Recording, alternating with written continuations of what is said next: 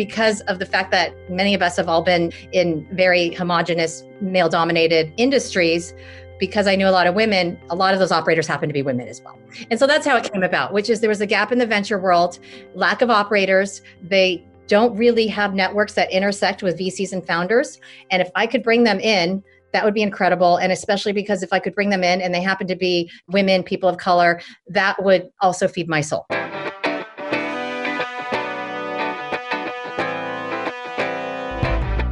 On this episode of Access and Opportunity, we welcome investor Mallun Yen, founder and partner of Operator Collective. Operator Collective is a disruptive new approach to venture capital. With Operator Collective, Mallun brings senior operating leaders from diverse backgrounds together with founders of startup companies.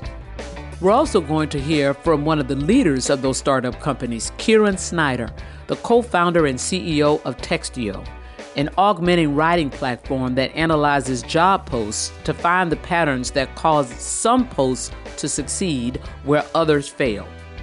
In this episode, Mallun and Kieran take us on a journey where we explore what it takes to build a diverse and well-rounded portfolio company, what leadership looks like during a time of crisis, and why having the right tone when sharing messaging means everything. Come on and join me for the ride. This season on Access and Opportunity, we're speaking with women breaking barriers in the investment landscape while featuring one of their portfolio companies. So Mallun, Kieran, thank you so much for being here with us. Let's start with how the two of you met. Great. Carla, thank you so much for having us. We're so excited to be here. I've been watching what you've been doing for years now. So thank you for all your contributions. So I'll start actually because I knew about Kieran before she knew about me, because she wrote this article, an op-ed actually, that was fascinating about performance reviews. It was a Fortune piece in, was that 2014, Kieran? It was 2014, August. And I said, who is this person? This is fascinating. This is exactly what I've been seeing. And so I had been stalking her online. And then a mutual friend of ours, after Kieran had started a company, which we'll talk about in a second, a mutual friend of ours, Aileen Lee, actually introduced us because she thought that we might be able to mutually help each other. Wow. So tell me what you thought, Kieran, when you guys met. This is like a meet cute story. Aileen introduced me to Mallun. You know Mallun's incredible background in IP law and building tech communities and entrepreneurship. And as we were getting going with Textio, we were coming across questions that our mutual friend thought that Mallun could help with. And I remember the first phone call we had, which I thought would be about 10 minutes. And I was actually on my way to pick my kids up from somewhere. Mallun doesn't know this. And it ended up going like 75 minutes. And I remember I was just sitting in the car outside my kids' friend's house being like, how mad are they going to be that I'm this late? Because we had so much to talk about. The funny thing is, Kieran, I remember that vividly too, because I was in the car at the same time because it was the end of the day. So I was waiting for a kid to pick up we too. Didn't even know. Oh my goodness. Look at there. So tell me, what was it that Aileen thought, Mallun, that made her say, this is somebody that you need to meet? Was it the company opportunity, or do you think it was Kieran as a person? But what do you think it was that made her say, you guys ought to connect? So Aileen was the lead seed investor in Textio. And I think by realizing some of the early issues that they were facing and the fact that I had some expertise in the area, she thought that maybe we would get along. And Aileen tends to be pretty good at putting people together too. Ah, okay. And what did she tell you, Kieran? Same story. Mallun had a background that made her skills sort of a unique fit for challenges that we were having at the time.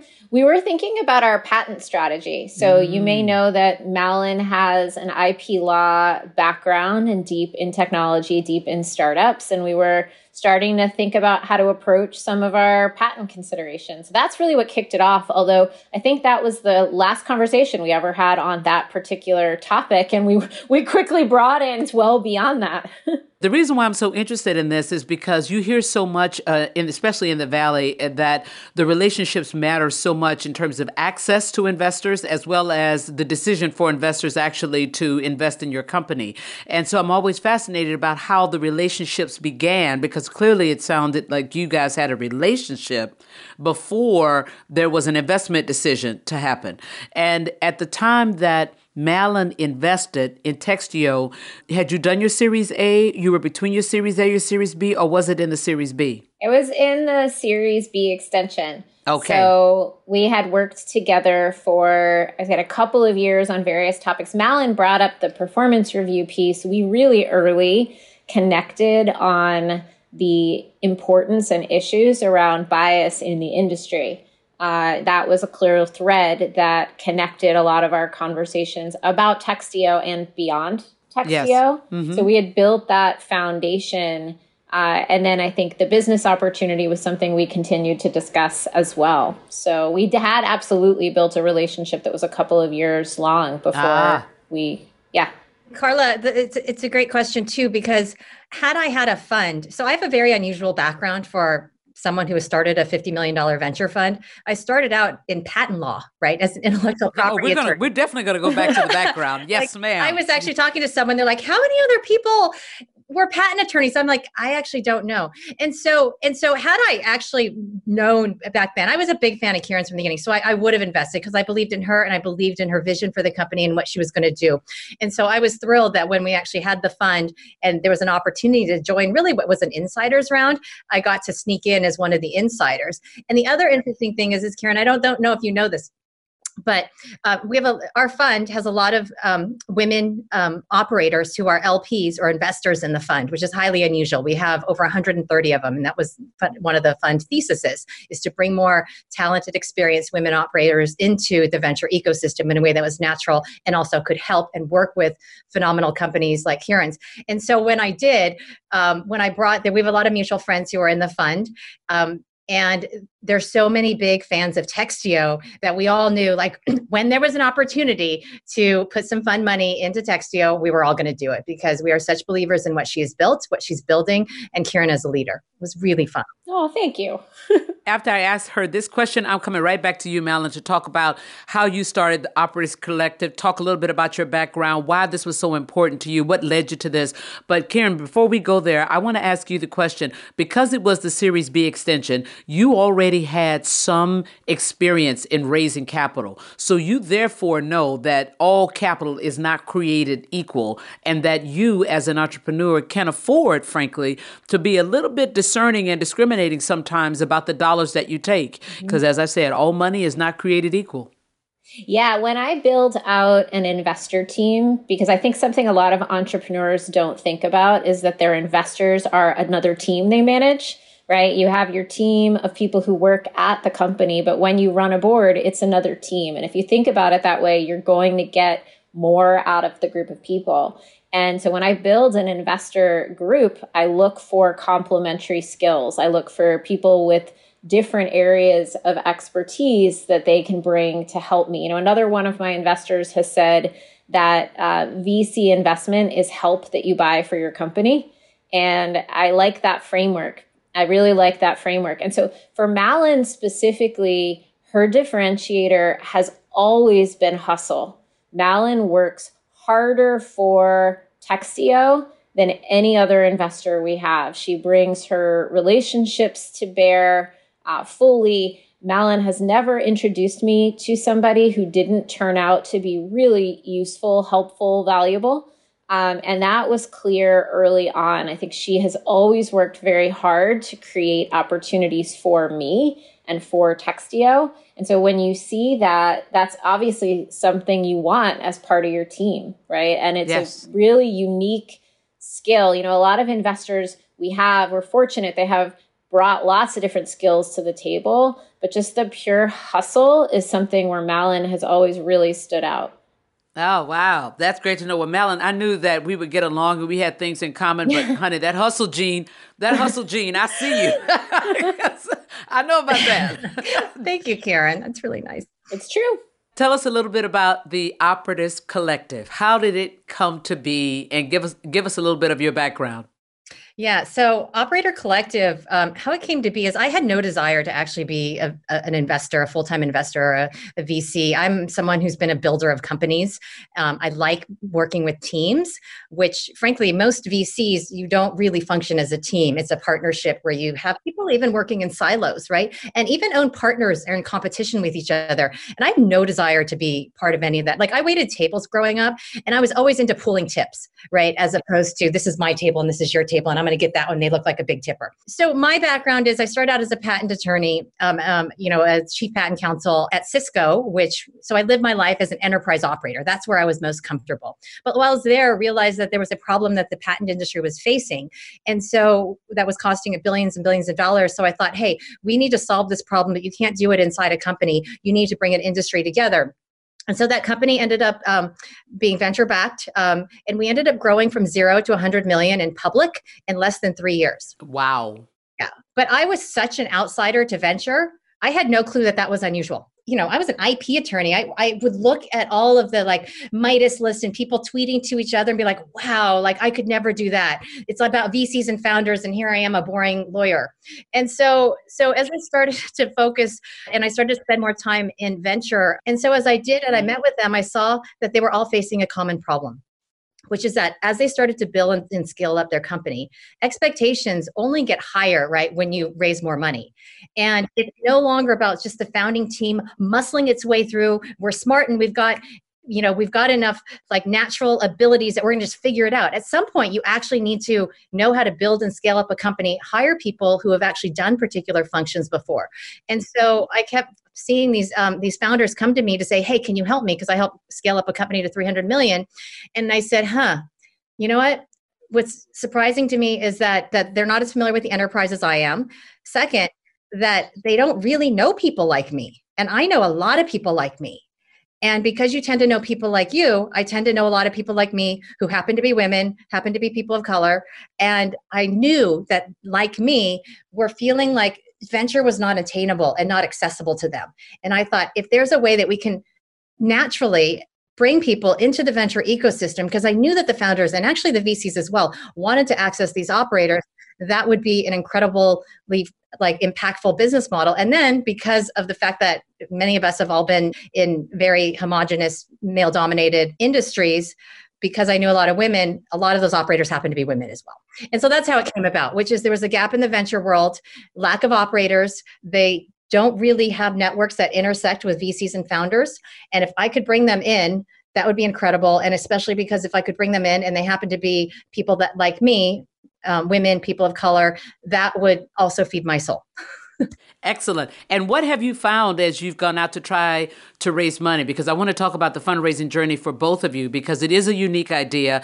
What you have brought forth, Malin, is not that different than the way VCs think about investing partners and operating partners, but it is different in terms of who you've reached out to, how you've thought about it from a real operating perspective for scale. Because they're thinking about, if they're going to be a VC that focuses on healthcare and insurance, they need an operating partner that's in healthcare and insurance. You've thought about all the different functions, from COO to CMO to, somebody who's head of operations, across the board for every function that a company might need. So let's talk about, as you went out to fundraise, and talk about this idea, how that went.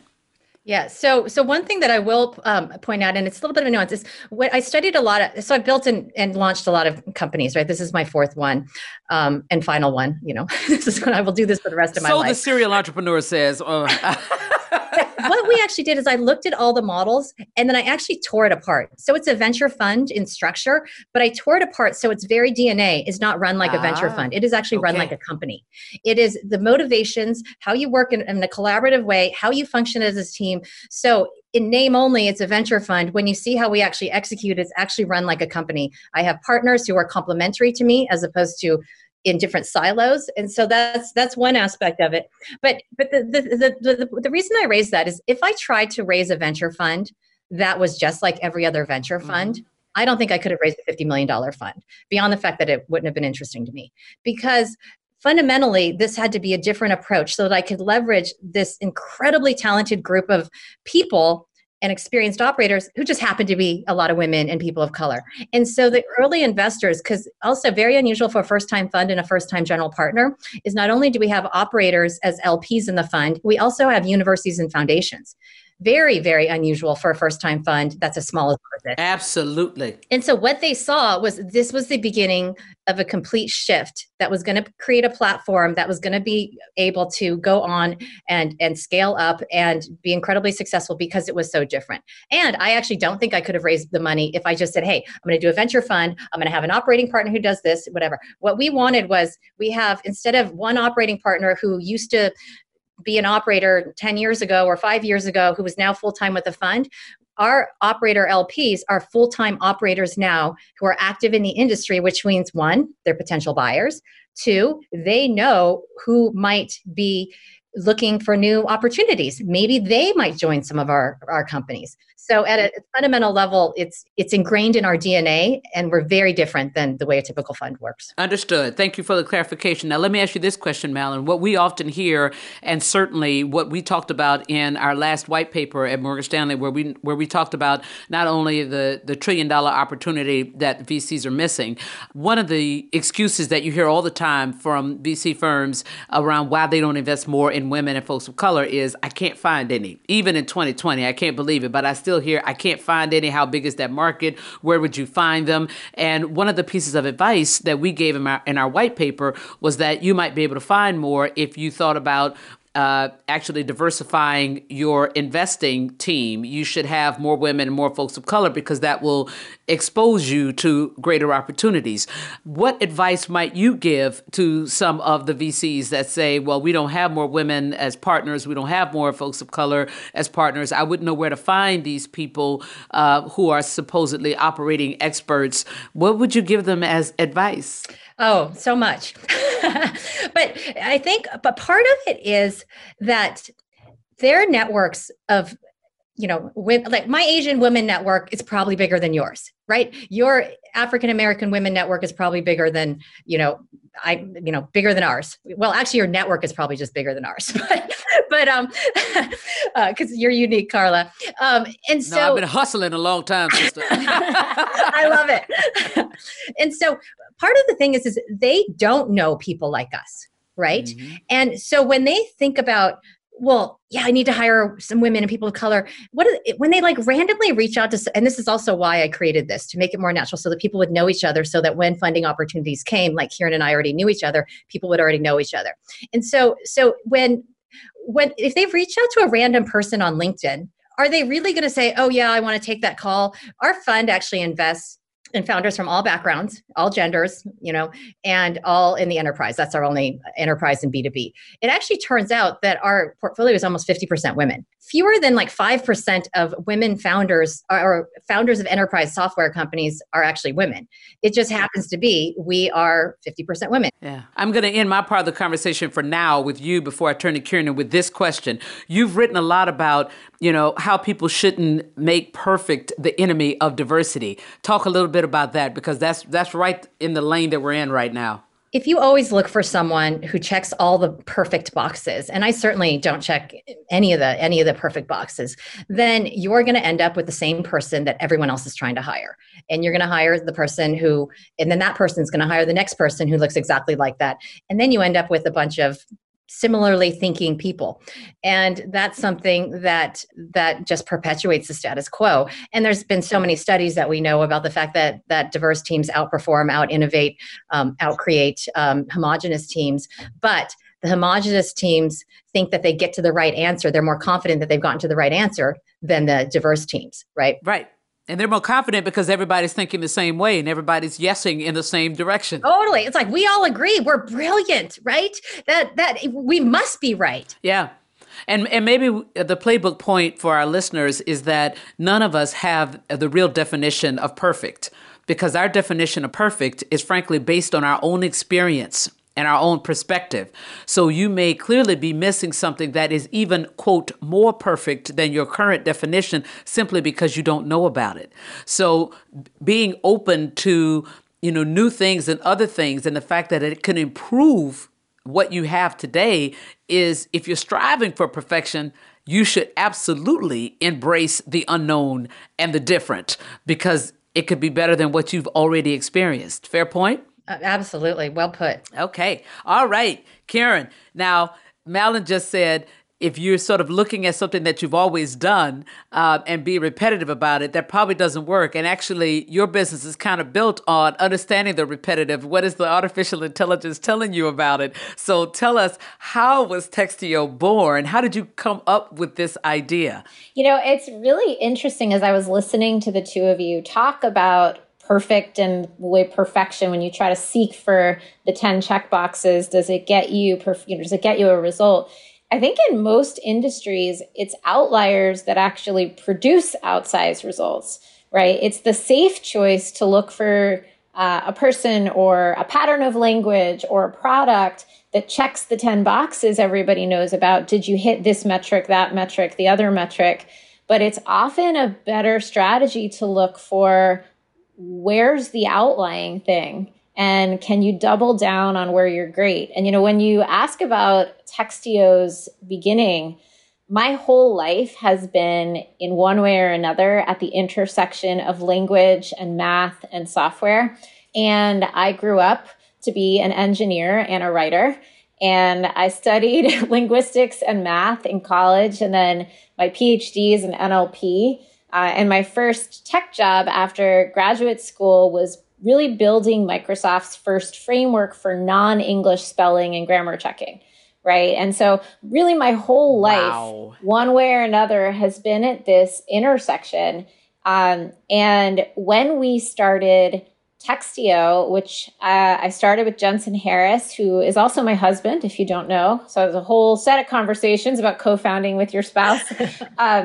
His background is really, really different. 3 times he designed and led the implementation for billion-person user experience products for Outlook, for the new version of Office when they rebooted their UI, and for Microsoft Surface. And so Textio is very much the union of those things, right? If you could take everything I had ever done with language and finding patterns in language, and you could help people be more understood when they're taking pen to paper. How do they discover the words within themselves that best communicate their intention in a way that their audience is likely to hear? Could you expose all of that in a user experience that 1 billion people could use? And the interesting thing about it is, although the software is predicated on finding patterns in language, it's the outlying behaviors that perform the best, right? If you just conform to the patterns that everybody else has used, you don't stand out. It's really interesting making the software that finds the patterns, because the best writers always find a way to push the envelope. The best, software finds the patterns, but it's humans who discover what's next and make what's next. Yes. And all software can do is find out who those best writers are and hold on. And try to help everybody else level up. But the best writers are always the ones who push it forward. But you went into the space of job descriptions, right? Initially. Am I getting that right? And Initially. So what did you say to companies when you were trying to, get a piece of business as to why they would want Textio to help them put together the right job description to attract the right person, and why that sort of thing matters? And what was your pitch to a company? No, you need to let us help you do this if you want to get the right candidate. Yeah. I mean, I'd say the first aspect of it is there is a specific pitch around job descriptions. But if you broaden out to communication in general, I love to ask people when the last time was that you wrote an email that was a little dicey. You knew before you press send that somebody was likely to be hurt, offended, they might misunderstand you, and what you do in that situation is you take your best guess. Maybe you ask a good communicator friend of yours to read over your shoulder, give you a little bit of feedback, right? But they're guessing too. And the whole notion of Textio, whether you're writing a job description or an email or anything else, is that you can do better than guessing. If you have lots of data about how people of many different backgrounds have responded to language like yours, you could get beyond that 1 second opinion and have hundreds of millions of them, right? You could pick the words before you press send and the damage is done. And so when you talk to companies about hiring specifically, often what we would do is show them how they sound today. And it might not be who you think you are. It might not be who you want to be. And that really begins a conversation about where do you want to be? What are you hoping for? And how do you use language to change culture, not just to get more women in the door, or more veterans through the door, more people of color through the door, but every time someone is writing, how do you hold that mirror up and say, is this who you want to be? Right? And you give people who are writing the chance to make different choices. That's where culture change starts. Yeah. It's about changing the culture in the organization. Wow, this is outstanding. I'm going to talk a little bit about the fact that even just based on what you just described, you should be a huge beneficiary of this environment that we're in now, because communication matters even more. So I'm going to talk about the COVID-19 environment in just a second. But before I turn there, I want to ask you a little bit about the fundraising process, because in our last white paper, we talked about the differential that women and folks of color experienced when they were trying to raise money from VCs and the kinds of questions they were asked, what the whole experience was like. So can you tell us a little bit about probably your Series A experience was the most telling, or your seed round was the most telling, because by the time you got to B, people knew that you were, a superstar as a person to invest in, and that you had an amazing opportunity as a company. So tell us a little bit about your fundraising journey. So as you said earlier in the conversation, relationships helped us. Jensen and I both were connected to a friend, Steven Sinofsky, who had been an executive leader at Microsoft, where we had both worked. And as so often, the relationships create more relationships, right? So we were fortunate early on that he gave us feedback, coached us on how to put a pitch together, right? And that's a massive advantage that shows something about access, that when I mentor women founding companies right now, hopefully I can be their access point, but they don't automatically have that. And even with that, when we were raising our seed round, I can't tell you how many pitches we did where people assumed my husband, who is our CTO, was our CEO. That one of my favorite stories is we were in a pitch meeting early on for our seed round, and I was presenting, okay? And Jensen was sitting next to me, and the couple of people we were pitching were across the table, very typical setup. And if the guy, both men, both white men, every time he asked a question, directed it to Jensen, not to me, right? And Jensen performed one of the greatest acts of allyship I've ever experienced, which is he got up and he brought his laptop around to the other side of the table, and he just sat right next to that guy. And he showed something on his laptop to make it not weird, and then he never moved back.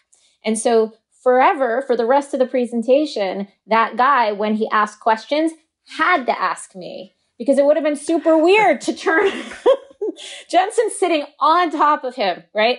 Needless to say, we did not end up working with that investor, but that was a really frequent experience that we had, that even though I was the CEO, I was leading the fundraising process, people, and I'm a pretty vocal person. I'm hard to ignore in a room. I'm pretty loud. People often assumed that secretly he must be the one making the decisions or running the show. Yeah. How did you get past all of that? Because I find so often as I speak to women founders and entrepreneurs, that journey is so tiring that I believe it is one of the reasons that I see female founders and multicultural founders selling probably 2 or 3 rounds before they should, because the decision is, I have an offer on the table for the whole enterprise now, or I'm faced with going out for the Series B, Series C. And oh my gosh, that journey again, no thank you, I'll take the offer. And in fact, they leave, in some cases, 7 or 8 figures on the table because of the fatigue factor. So that's real. How'd you push past it? What would you tell them? I know it's real. I just haven't been able to slow down to get the data to do the research, but I know that that's what the research will say. It totally meshes with my observations of my peers. Absolutely. I don't know that I've pushed past it. I think every day I'm still pushing past it, if I'm being totally vulnerable and honest with you. The fatigue is real. And the only thing that sort of sustains is, for all the support you can get externally, is some deep and abiding belief that you're creating something that even if it flopped tomorrow, it would have been worth the journey. Mm-hmm. So you do have to surround yourself with support structure. But in the end, it's like, are you lucky to get to do this? Do you still want to show up every day and get the opportunity to try? It's still hard. Yes. But yeah. I'm going to remind my that because one of my favorite quotes is by the great Billie Jean King, and that is, pressure is a privilege. So fair point, That's right. Karen. Fair point. Yeah. So Malin, let's talk about this context that we're in, this COVID-19. I'd like to talk to you as an investor. How you feel about this? What were you thinking when you realized that this thing was really a thing? And then I want to understand the advice that you are giving to your portfolio companies about what they need to do. What are you telling them about making sure that they have enough cash? Cash until when? How should they think about the fundraising environment? How should they be thinking about managing their own team? How should they show up differently as leaders? So talk to us about how you felt as an investor, how you're looking at things now, and what you're telling them as an investor in their companies. Just as Karen said, right, I actually do feel very privileged every day, right? And in fact, in the time of COVID right now, I feel overly privileged in some ways, right? In terms of the fact that we can very easily work from home. We were a distributed team before. We were fortunate that we had just raised a fund. So even with respect to our fund, most of our companies had just raised money, so they had sufficient runway. Doesn't mean we were resting on our laurels, right? But I feel very overly privileged today. And so what we're trying to, and being a startup founder, right? I've been there. It is so hard, right? It is so hard in so many ways. And today the burnout is real, right? Everyone's a bit fried because everyone's working 24 hours a day. It's hard to have separation. We're all trying to homeschool, right? At the same time. So the approach that we've always taken as an investor is that we're viewed as like a strategic as opposed to a financial investor. And so the relationship, even from the beginning with our founders, is actually different. So for many of our founders, what we do is we give them the option, and most of them take us up on it, is beyond sort of the typical things that VCs and investors do. We actually do like an hour session once a month where it's just free form. It can range from what are some of the executive challenges you have? What are the gaps you have? What kind of introductions do you need? We always spend time on mental health. How are you feeling? Are you exercising? You have to take care of yourself, right? Are you drinking water, right? Things like that. And they say that, like, I do this because I know I'm going to have to answer that question like next month for you. Because as investors, our job is not to like sit there and pick at things or to do what, the job for them.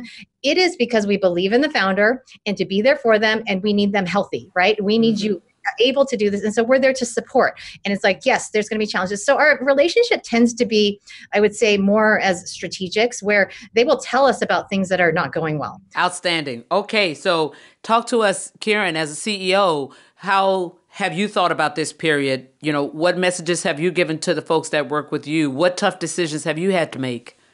Yeah, so it's interesting. Our historical business has generally supported hiring and recruiting, as you noted before. And this is a really up and down market for hiring. Many businesses have had high profile downsizes or hiring freezes in certain industries. Many other industries can't hire fast enough, right? So if you look at fulfillment or healthcare or grocery, you see news story after news story that they're having trouble maintaining staff capacity for what they need. And so we've definitely adjusted our business in terms of the industries that we think we have the most to contribute to right now. But there is also a much broader opportunity, as you noted before. With all of us at home, we are doing more of our work in writing than ever before. And the truth is, people are drowning in the words. It is hard to figure out what you should pay attention to. Managers especially feel the stakes of their communication are quite high. How do you communicate with empathy, transparency, vulnerability, and confidence all at the same time? It's really, really hard. And so there is opportunity in that for Textio to help people with both their tricky internal communication and then all those problems, multiply them when it comes to talking to customers or your sales partners, right? I mean, how many brands have put messaging into the world that have been poorly received, in the last month? It requires a different kind of tone. People do not have patience for things that are over positioned. They want the truth. They want it direct, right? So there's a lot of opportunity in that for writing technology. And most of our internal work right now is figuring out how to help people with this broader set of communication problems, which has always been the vision of Textio. And I'd say the current moment is very clarifying in terms of the needs people really have and the ways that we have a chance to help. All right, ladies, we're almost at the end. We're at the fun part of Access and Opportunity, where we give our listeners an opportunity to get a chance to know you personally. I'm going to rattle off a couple of questions, and you tell me the first thing that comes to your mind. So, Malin, I'm going to start with you. Reading a book or binge watching television? Book. Office or working from home? Work from home now. I'm with you. I see. Never going back. Coffee or tea? Tea, definitely. Email or phone call? I think it's got to be Zoom. Okay. I like it. If you had a talk show, who would be your first guest? Oh, easy. Ruth Bader Ginsburg. Okay. Oh, that's a good one. That is a good one. That is a good one. One word to describe your legacy. I don't know. I might have to say hustle, but in a good way. I like it. I like it. Okay. All right, Kieran, here we go. Reading a book or binge watching? Book all the way. Okay. Office or work from home? I miss the office. Coffee or tea? Neither. Wow. Red or white wine? I'm right there with you now. We'll go rosé. Okay, that's fair. Okay, if you had a talk show, who would be your first guest? I think it would be my dad. Okay, and one word to describe your legacy? Words. Words would be my word. All righty. Amen, amen, and amen. Thank you, ladies, very much. This has been a great conversation, and I know that our listeners will get quite a lot out of everything that you have offered for the playbook around how to invest with women and multicultural entrepreneurs and the fact that you can make extraordinary outsized market returns. Thank you, ladies. Thank you. Thank you all for joining us for this episode of Access and Opportunity. In our next episode, we'll be joined by investor, co-founder, and managing director of Ulu Ventures, Miriam Rivera, and entrepreneur Ritu Narayan, founder and CEO of Zoom. You won't want to miss it. Please remember to share your thoughts and feedback with us at carlapod@morganstanley.com. I can't wait to hear from you.